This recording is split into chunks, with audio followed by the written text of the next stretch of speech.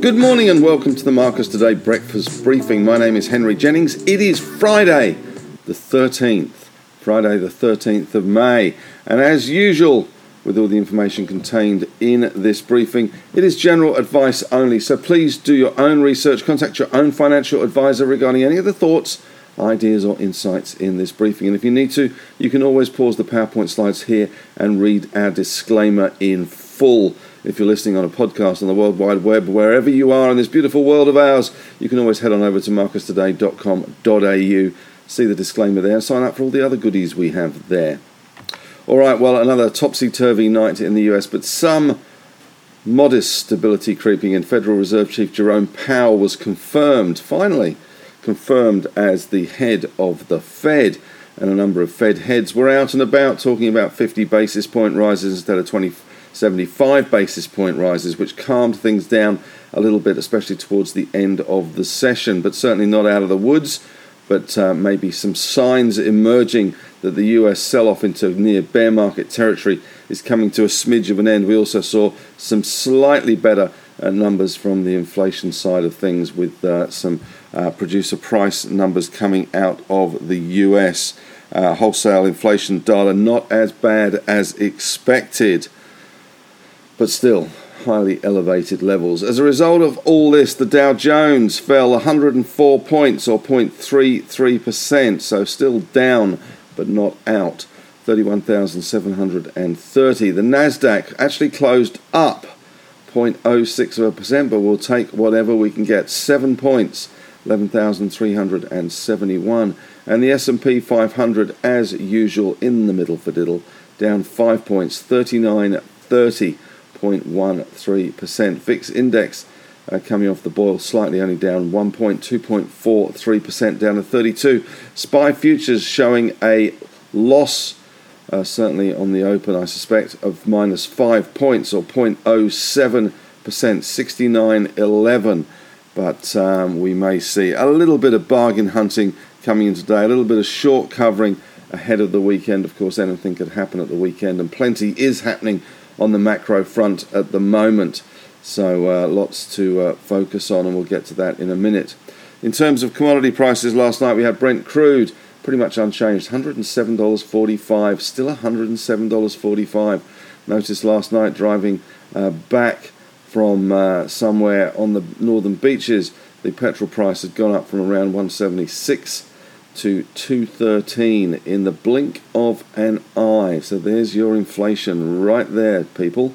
The oil WTI price up 42 cents, 106.13, 0.4% higher. Part of the problem, of course, is the US is struggling to produce more for internal consumption because it's trying to fill the gap left from Russian oil sanctions and embargoes in Europe by shipping its stuff across to Europe. And why wouldn't you, when European gas prices are at massively high levels? We have a similar problem, of course, in Australia, where we ship an awful lot of our LNG overseas at very high prices, causing a deficit in our own market and therefore high prices in our market. It's called arbitrage. I guess at the end of the day, you will ship your stuff to wherever you get the biggest price. That is the way of the world. Gold last night fell 1.57%, $29.10. 1824.60. The iron ore price also on the nose, down 3%, $4.04, 130.16. We did see that turnaround yesterday in our market. We did try and open, we were opened around 70 points, 80 points lower yesterday, rallied to around 40 points lower, which was a pretty good rally in the scheme of things, but then it fell over as those iron ore prices fell over in Asian trade. And of course that took BHP, Rio, Fortescue, etc. with it. So we'll wait and see how the Asian markets open today in terms of iron ore, but potentially a little bit of a weaker start for our resource stocks. In other commodities, we had copper down nearly 3%, nickel firmed 0.13%, aluminium down 0.3%, zinc down 3.6%, lead down 2.1%, and tin down 7.1%. As a result of this, we saw Apple not Apple, let's go to the commodity stocks rather. Freeport-McMoran down 4.4%, Alcoa down 3.7%, Teck pretty much unchanged, Anglo down 4.6%, Glencore down 4.2%, Vale down 0.6%, and Albemarle in the lithium space up 0.2%. BHP and Rio both down in US ADR terms. BHP down 1.3%, Rio down 1.5%. That Aussie dollar at 68.58, so still well and truly below the 69-cent level. And part of the reason why the oil price or the petrol price in Australia did leap last night is the combination of higher oil prices and that lower dollar, which just makes everything more expensive.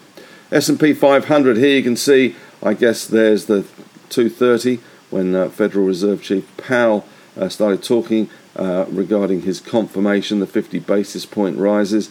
Bullard also out and about. And the Jerome Powell also remarkably candid in saying that the Federal Reserve had been way too slow to acknowledge inflation and move prices up. Does that mean they're going to be way too quick in moving them the other way? But certainly it was enough to push the S&P 500 back up, closing only down 5 points or 0.13%. Stocks on the trot. Apple down 2.7%. Meta up 1.3%. Google down 0.7%. Microsoft down 2%. Amazon up 1.5%. Tesla down 0.8%. Netflix having a good night, up 4.8%. US banks, not really too much happening. We did see Citigroup down 2.3% and Wells Fargo down 1.8%. Block, the artist formerly known as Square, had a massively horrible day yesterday, down 17.7%. We had Block in the US up 6.4%. So that's certainly going to help some sentiment in some of those tech stocks today in Australia. Major stories last night. US stocks almost flat, but we did see once again that volatility. We had the Dow Jones had a high of 80 points and a low down 606 points. So another 700-point trading range for the Dow. Doesn't seem that much really when we've used to 1,000-point trading ranges, but still 700-point trading range still shows that the verdict is very much out on whether we have reached a bottom. More and more stocks giving back their pandemic-era gains, and retail inflows start to dwindle as inflation and interest rate squeeze hits spare cash reserves. And Fed officials were out and about last night, a little bit in Henry's take today about that. We're lucky that we only really have Philip Lowe talking about interest rates rather than the whole of the RBA board. But of course, the US, a very different story. Everyone wants to get their face in the paper or get their face on TV. But they were out and about last night reiterating support for a 50 basis point rate hike despite hotter than expected April core inflation readings. It's not just going to be one 50 basis point rise though, of course, it's going to be several, in fact many. So there is an argument for going harder early and crushing inflation, but they certainly seem to be crushing the market at the moment, and also the economy seems to be coming under some pressure. US 30-year mortgage rates are around 5.3%. 5.3%. We're doing particularly well here, I guess. I think around 2.3%. Strong US household balances could prolong Fed's inflation fight. The ECB officials increasingly see rates above zero this year. There we go. There's a headline for you. Inflation is rampant in the ECB area. In the EU, Germany 7.1% the other day. And they're seeing rates above zero. There we go. Now they're backing a July rate hike. The Bank of England's Ramsden says more rate hikes needed to tame inflation. Of course, the UK, one of the poster childs at the moment for rampant inflation, and the GDP slipping negative as well. So we've got that wonderful combo in the UK, stagflation. Brings back memories of the 70s and early 80s. The New Zealand inflation expectations rose further in Q2, adding to signs that the RBNZ will keep aggressively hiking.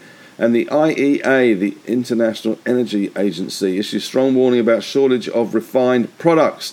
This is something that's been happening in the US with those jet fuel prices up 178% in a year. The problem was the US refineries, because no one was flying, turned off the jet fuel refining option, turned on the diesel refining option, and unfortunately it's taking some time to switch back over, flick that big switch to change things. So that is hurting the price at the moment.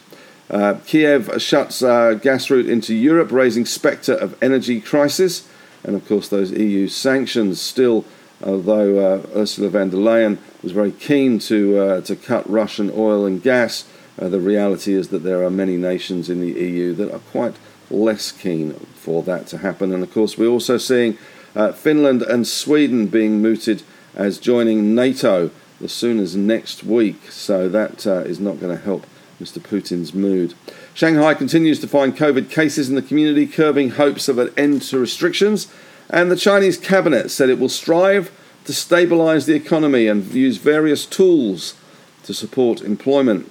And the crypto collapse as Terra Luna has dropped 99.7% in under a week from a record high of 120 in April to a low of 22 cents after its stablecoin collapsed. Although we are seeing a little bit of stability creeping into the crypto market. Bitcoin, though, still down 1.3%. As far as what to expect today, well, we did get that testimony from Jerome Powell, so that has coloured things a little bit. That has put in place a little bit of optimism, I guess, if that's the right word.